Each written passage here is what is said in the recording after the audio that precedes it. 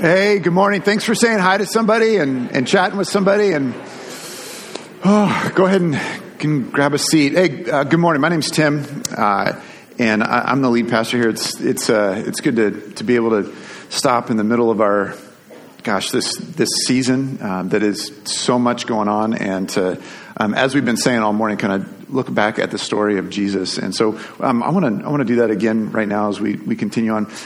Can we thank Chris again for sharing his story and lighting this candle? Chris, thanks for doing that. And bro, just well done. You just got up and went for it, and it was great. And I don't want anyone else to know this, but what you just said is what I get to say, and so I don't really even need to be up here because I'm just trying to. So why don't you do that? Why don't you kind of come up, and then I'll just.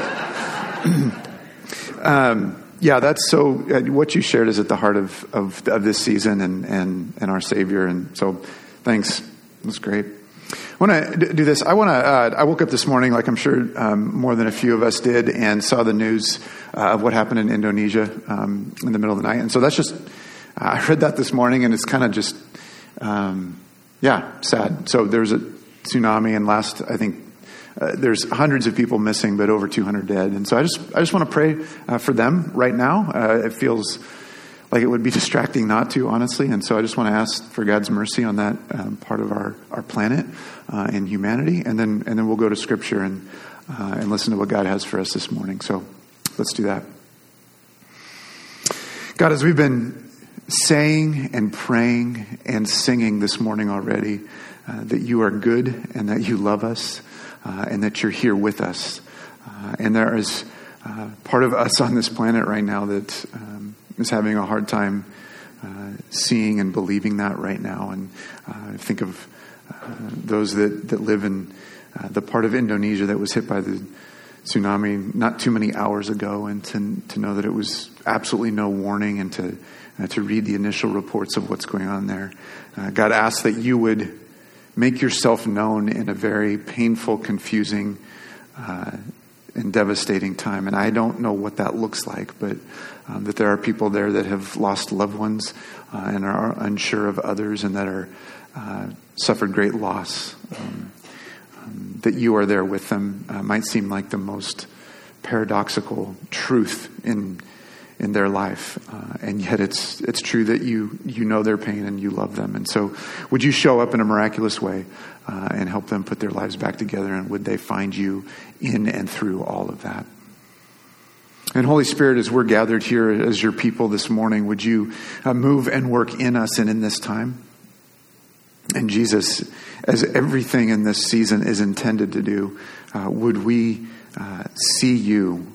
All of this is meant to point to you. Every candle we light, every song that we sing, every piece of decoration that we put up, every moment that we pause to, would it point to you? And would we see and hear you more clearly in this season in our lives? And so we ask that you would teach us and lead us now as we look to your word. It's in your name that we pray. Amen. We've lit just now the fourth candle, and if you haven't been here, or if you're not familiar with why followers of Jesus do this when they gather in this season, we lit a candle to start the Advent season that was the candle of hope. Then we lit one for joy, last week peace, and then as you heard Chris share his story, the fourth candle is love, and there's a fifth candle in the middle that we'll light tomorrow as we gather, and that's the Christ candle. As we look and think about love in this season, I have something that's kind of weird to tell you. And maybe you know about this, or maybe this just sounds really odd to you. But there's actually a government policy that has significantly shaped the Christmas season. There's a government policy that has shaped how we see and experience to a large degree the Christmas season, or again, as we call it, the Advent season, this time of year. And more than that, even, there's a government policy that has helped to clarify, by standing in contrast to it, to help to clarify God's love. And I want to tell you a little bit about it this morning. There's a doctor who wrote two really, really long letters to his friend Theophilus. The doctor's name is Luke, and he wrote the book of Luke, and then he wrote Acts. It's two of the longest books in the New Testament. And in the book of Luke, we've been looking at this over and over the last number of weeks, and it has the story that we'll read tomorrow as we gather for our Christmas Eve gatherings. But in the book of Luke, it's probably what's known as the most traditional record of Jesus being born. And it starts with this verse in Luke chapter 2, verse 1. And many, if not all of us, have heard this before, but listen to this. Luke chapter 2, verse 1 says this: "In those days, Caesar Augustus issued a decree that a census should be taken of the entire Roman world." In those days, Caesar Augustus issued a decree that a census should be taken of the entire Roman world. That decree is a government policy that has shaped significantly what we know today as Christmas. And in doing so, it actually helps us to see God's love in the best, clearest way possible.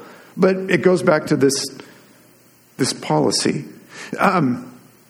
There's this husband and wife, and they have their first son. And he's born, and they give him this name. They name their first son Octavian, which is just a fantastic name. Octavian. And I don't know if it was a common name at that time or whatever, but he gets this name Octavian, which is, again, a fantastic name at the playground. If you meet him for the first time in the playground and you say, "Hey, I'm Tim," or "I'm John," or "I'm Sally," and what's your name? Octavian. I mean, he just wins right there. You win. You're like king of the playground because your name is Octavian. But Octavian excels early on in life, and then as he gets into early adulthood, he's acknowledged as just an overachiever, and he's a bright, sharp guy, and he's got influence among his peers. Now, Octavian was not just given a fantastic name, but he was born into a family of influence, of power, and of privilege. And in fact, his grandmother was the sister of Julius Caesar. So his great uncle is Julius Caesar. And as Octavian grows up, he gets noticed by Julius Caesar as a young man of great potential. And so what Julius Caesar does is he adopts him as his own son. So in his early adulthood, Octavian has now become one of the heirs to the entire Roman Empire. And shortly after that, within a year, Julius Caesar is murdered. Octavian has newly become one of the heirs of the empire. Julius Caesar is murdered, and now it's him and two of his basically step brothers, newly adopted brothers, Mark Antony and Lepidus. And the three of them now divide the entire Roman world. And instead of making some kind of policy that would allow them to all get along or have there to be some kind of chain of authority, they basically decide to compete and fight with one another. And so they do this for decades, and Lepidus is taken out first, and then it's Mark Antony against Octavian, and they're battling against each other in the Roman Empire, in the Mediterranean region. And Mark Antony goes and gets Cleopatra and says, "Hey, let's team up together and take out Octavian." But it doesn't work because he probably dominated on the playground. He now dominates in the battlefield, and he overpowers Mark Antony and Cleopatra. And now Octavian is in the position of authority over the entire Roman Empire. For decades, there has gone on of battling and fighting and killing and hate and violence. And Octavian comes out as the victor. And when he's victorious, he goes to the Roman Senate, and somehow he gets them to name him emperor. There's actually never been an emperor before. Caesar is in and of itself a title like king or pharaoh, similar to that. So he takes on the title of Caesar, but then he goes further and he gets the title of emperor, which means instead of being a republic anymore where there's voting and representatives and how a republic functions, there's now an emperor over everything. But he goes a step further. And not just has he taken the title of Caesar, which was his by right, but he gets them to name him emperor somehow. But he goes a step further and he says, "I'm going to take on another title." And essentially what that title is something that points to him as a god. He takes on a title that's only been used of sacred sites and locations, sacred objects, things that were connected somehow to the divine. He now takes that title on for himself. And he introduces himself. He says, "This is your first emperor." And the title he's taken on is Augustus. Caesar Augustus. this ruler, this empire who is like a god over everything. He is overpowered by his might and shrewdness and battle savvy and force of personality and political connections. By his power, he's taken over the entire Roman world. And once he's done that, he then does this and says, I'm going to institute a policy, a decree, that everyone is going to be taken account of. And once they are, then we'll be able to tax them, and I'll be able to fund this power that I have over the entire Roman world. That government policy that Caesar Augustus put in place set the context into which God shows up in a way that he had never done before. That God shows up born as a baby. And the following verses tell the story that many of us, if not all of us, have heard before. Verse 2 of chapter 2 says this: this was the first census that took place while Quirinius was governor of Syria. And everyone went to their own town to register. So Joseph also went up from the town of Nazareth in Galilee to Judea, to Bethlehem, the town of David, because he belonged to the house and line of David. He went there to register with Mary, who was pledged to be married to him and was expecting a child. While they were there, the time came for the baby to be born, and she gave birth to her firstborn son. She wrapped him in cloths and placed him in a manger, because there was no guest room available for them. Jesus was born into this social and political context where there was a ruler who was identifying himself as sacred, as divine, as a God. And rather than God showing up at that level of humanity, God shows up at the exact opposite. There's no room for them at the end. They're basically in a back house where the animals sleep. And Jesus is born to poor, humble Joseph and Mary, who aren't yet married and yet are scandalous because she's walking around clearly with a baby bump.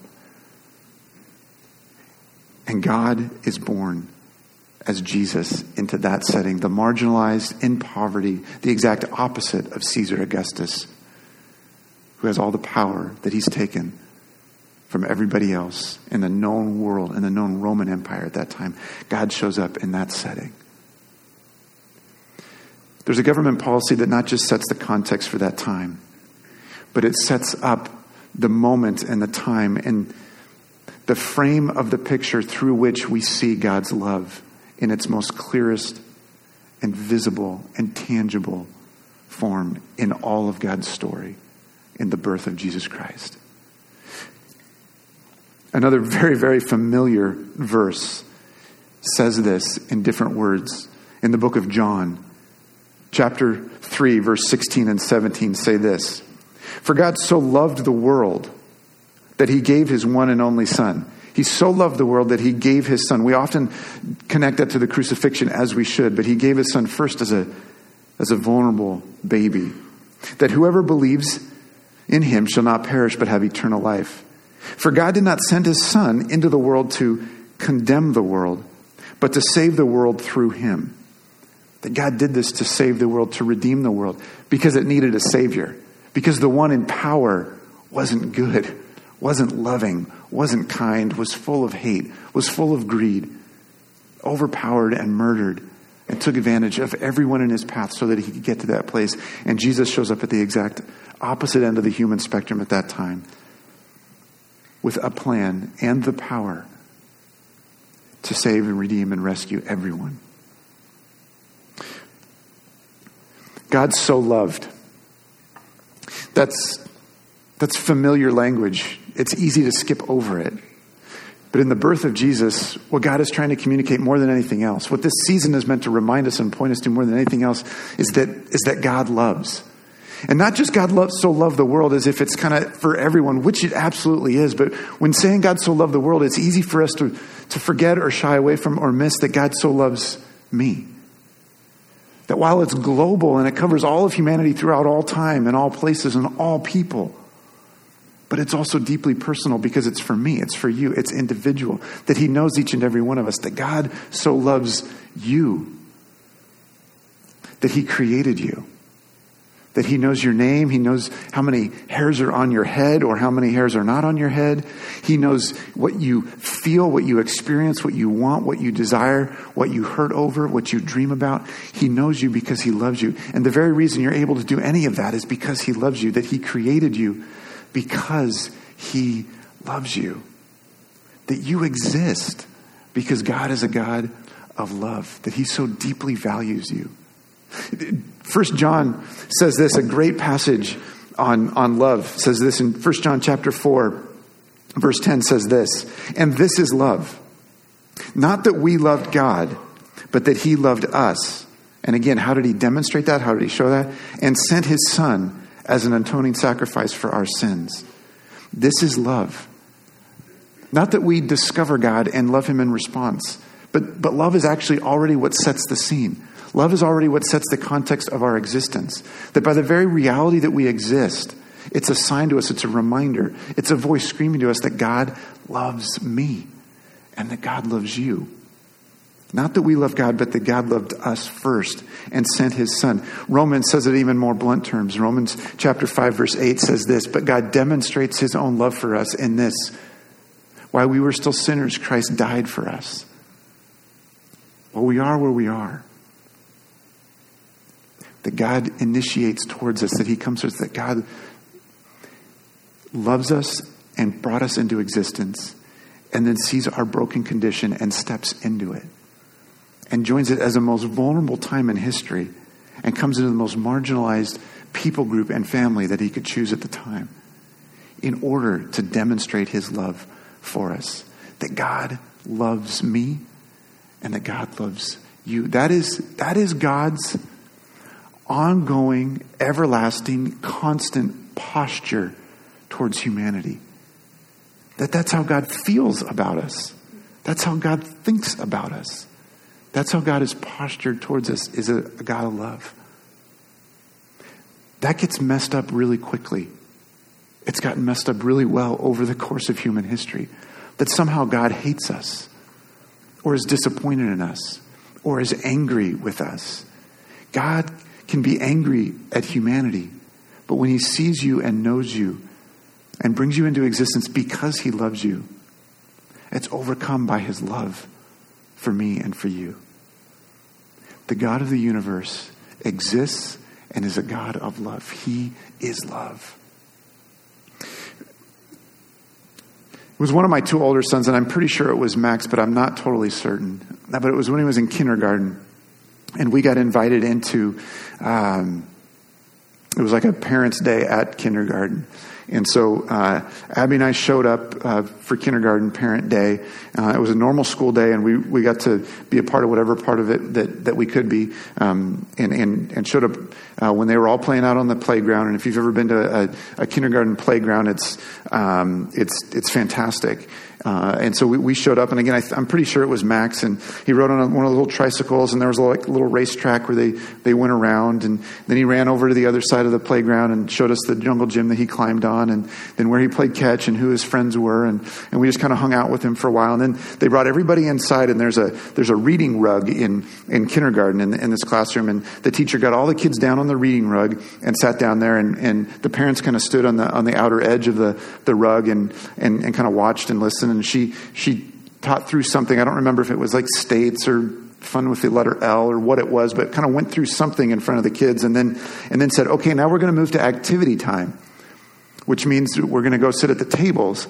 And if you've ever had a kindergartner and been in a kindergarten classroom and know what kindergartners look like, they're small, and so everything else in the classroom is kindergarten size. So the tables are lower on the ground, and the chairs are shrunk down to kindergarten size. And so what happens is when the parents are all in the classroom and says we're going to do an activity at the table, the parents start looking for the very few adult size chairs in the room and start to get their sprinter stance ready to, when she says go, we're going to compete for those few adult-sized chairs. And so the parents are all positioned ready to run to the tables and get the adult-sized chairs. And she says, okay, ready, go find your parents and sit down and do the activity. I honestly don't remember what the activity was. And here's why. Once we got situated at our table and set up, and again, I'm pretty sure it was Max, and we start looking at what we've got in front of us to do, look back at the reading rug, and all of the children have vacated the reading rug and found their parents, except for one kid. His name was Joel. And Joel is standing there in the middle of the reading rug, looking at the scene that's just now happened, that all the kids have paired up with their parents and have sat down, and he stands there in the middle of the reading rug and looks at the rest of the room and announces this question: who loves me? Who loves me? Now, he said it like with I don't know how else to describe it, but the demeanor of a kindergartner. There was no embarrassment. There was no shame.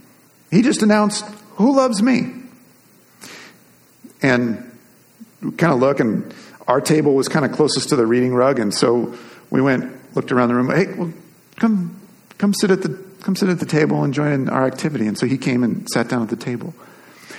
What's fascinating is Joel's standing on the reading rug, and he's looking at the rest of the room, and there is just this innocence in the question, who loves me? He's looking around at all of his friends who have paired up with one or two parents, and everyone's got a parent, and his aren't there. I don't know who his parents were. I don't know if they forgot, if they both work, if he's only got one. I don't know any details of what his personal life is like. But he asked us with absolutely no shame. I just need clarity here. Who loves me? What's fascinating about it is that he looks around and he says, I can see that everyone else in this room has somebody that loves them. And the reason that I can see that they have somebody that loves them is what? That somebody showed up to sit with them. That somebody showed up to play with them on the playground. That somebody showed up to be with them. Check this out. Matthew chapter 1, verse 22 and 23. I don't have it memorized.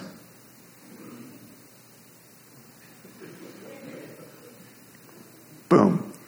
All this took place to fulfill what the Lord had said through the prophet.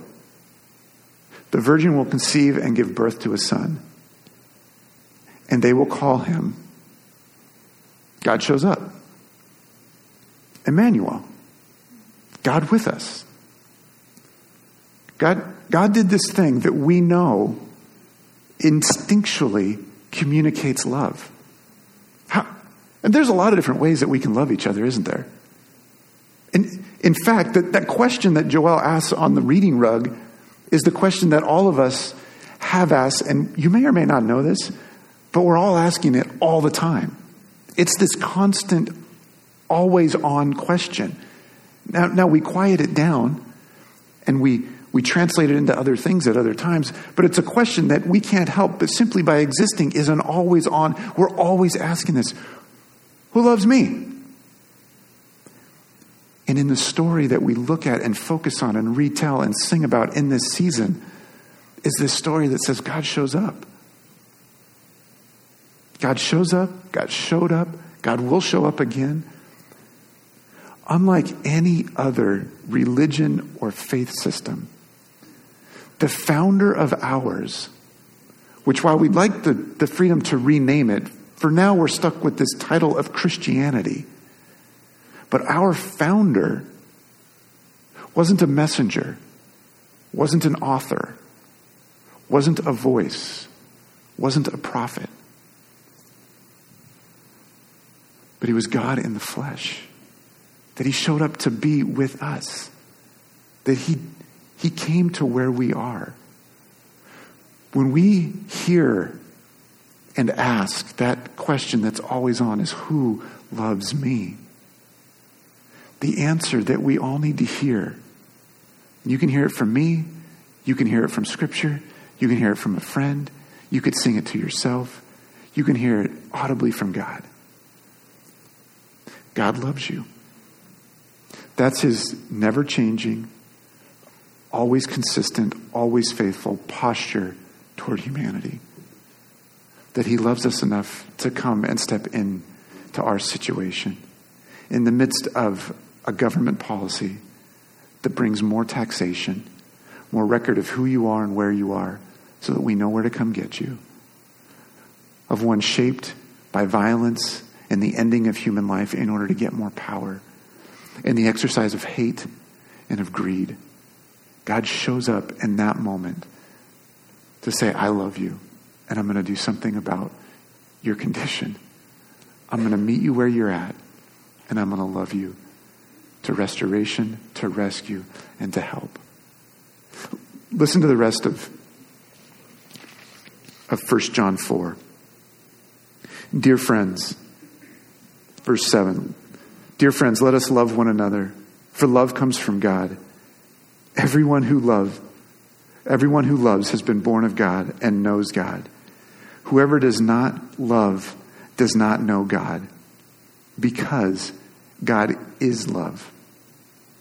Because God is love. He doesn't just love. It's not something he does. It's just him. It's who he is. It doesn't ever stop. This is how God showed his love among us. How did he demonstrate it? He sent his one and only Son into the world that we might live through him. It says elsewhere in another one of John's books that we might have life through him and have it to the full. And so not only are we always loved by God, no matter what we've done, no matter where we've been, who we are, what we think of ourselves, no matter what kind of shame we apply to our life and our being, that God always consistently looks at us and loves us. That's the starting point. There's not another one. The second thing is for us to come to him and say, I fall so far short. How is it that you can love me? How is it that you can come after me? How is it that you can continue to love me? And then part of his plan in us is that once we experience that and it reshapes us to the very core of who we are, we're then able to turn and offer that to a world that is too far filled with hate, that we actually could be a different kind of people, that we extend love to others, that we extend patience to others when they haven't earned it or deserve it, that we're willing to forgive even when it costs us, that we're willing to serve when it might never get noticed, that we're willing to be hospitable when we're not treated in kind, that we're able to be a different kind of people, that we're able to love because God has first loved us. As Romans 5:8 says, that God has demonstrated his own love towards us in that while we're still sinners, Christ died for us. And so we live part of this story that we can't escape or get away from, that we need and that we need to retell, is that while Jesus was born into a manger, the plan at the other end of his earthly lifetime, 33 years later, is to go to a cross. And so we're here in this Advent season, which has these two images juxtaposed against one another of the joy and celebration of a new baby born that culminates in his sacrifice, willingly going to the cross. And so would we be a kind of people that live into that story and are shaped by it, even in this season, that we can light these candles and celebrate Christ's birth, knowing that he'll return again, and at the very same time, point to his death. Because that's his demonstration of his love towards us. And so we get to do that even in this moment right now. That we're going to continue to sing and worship, and we're going to come to these tables that are all around the room because they tell the other end of the story that we need to be shaped by and need to hear. That Jesus died for me and for you out of his love for us. And so as we sing, I invite you to come and to take a piece of bread and to dip it in the juice. And to be reminded that Jesus came and was born fully God, fully human, in a manger to the marginalized in poverty, in the context of an oppressive ruler who took power for himself, instituting a government policy that wants to take money from people, but created the context for God to demonstrate his love for us and to be reminded that he goes to the cross as the ultimate sign of that. So I invite you to pray with me, and then we'll continue to sing. And as you're ready, come to the tables that are set up around the room. God, would you help us in this season of busyness and celebration and of good food and time with family and friends and hopefully time off of work? Jesus, would you help us in this season to allow every single thing that we smell, touch, taste, and listen to remind us that you love us? Would everything about this Christmas season, the bright lights, the gifts exchanged, the songs that are sung, would it all echo in our ears and our hearts that you're a God of love, that you love us, that you've never stopped, that you never will. Would that be what Advent, what Christmas is all about? And that the ultimate demonstration of that is both your birth and your death and resurrection. And so as we come to this table now, we come not just celebrating, but also expressing our gratitude for your sacrifice, for your life.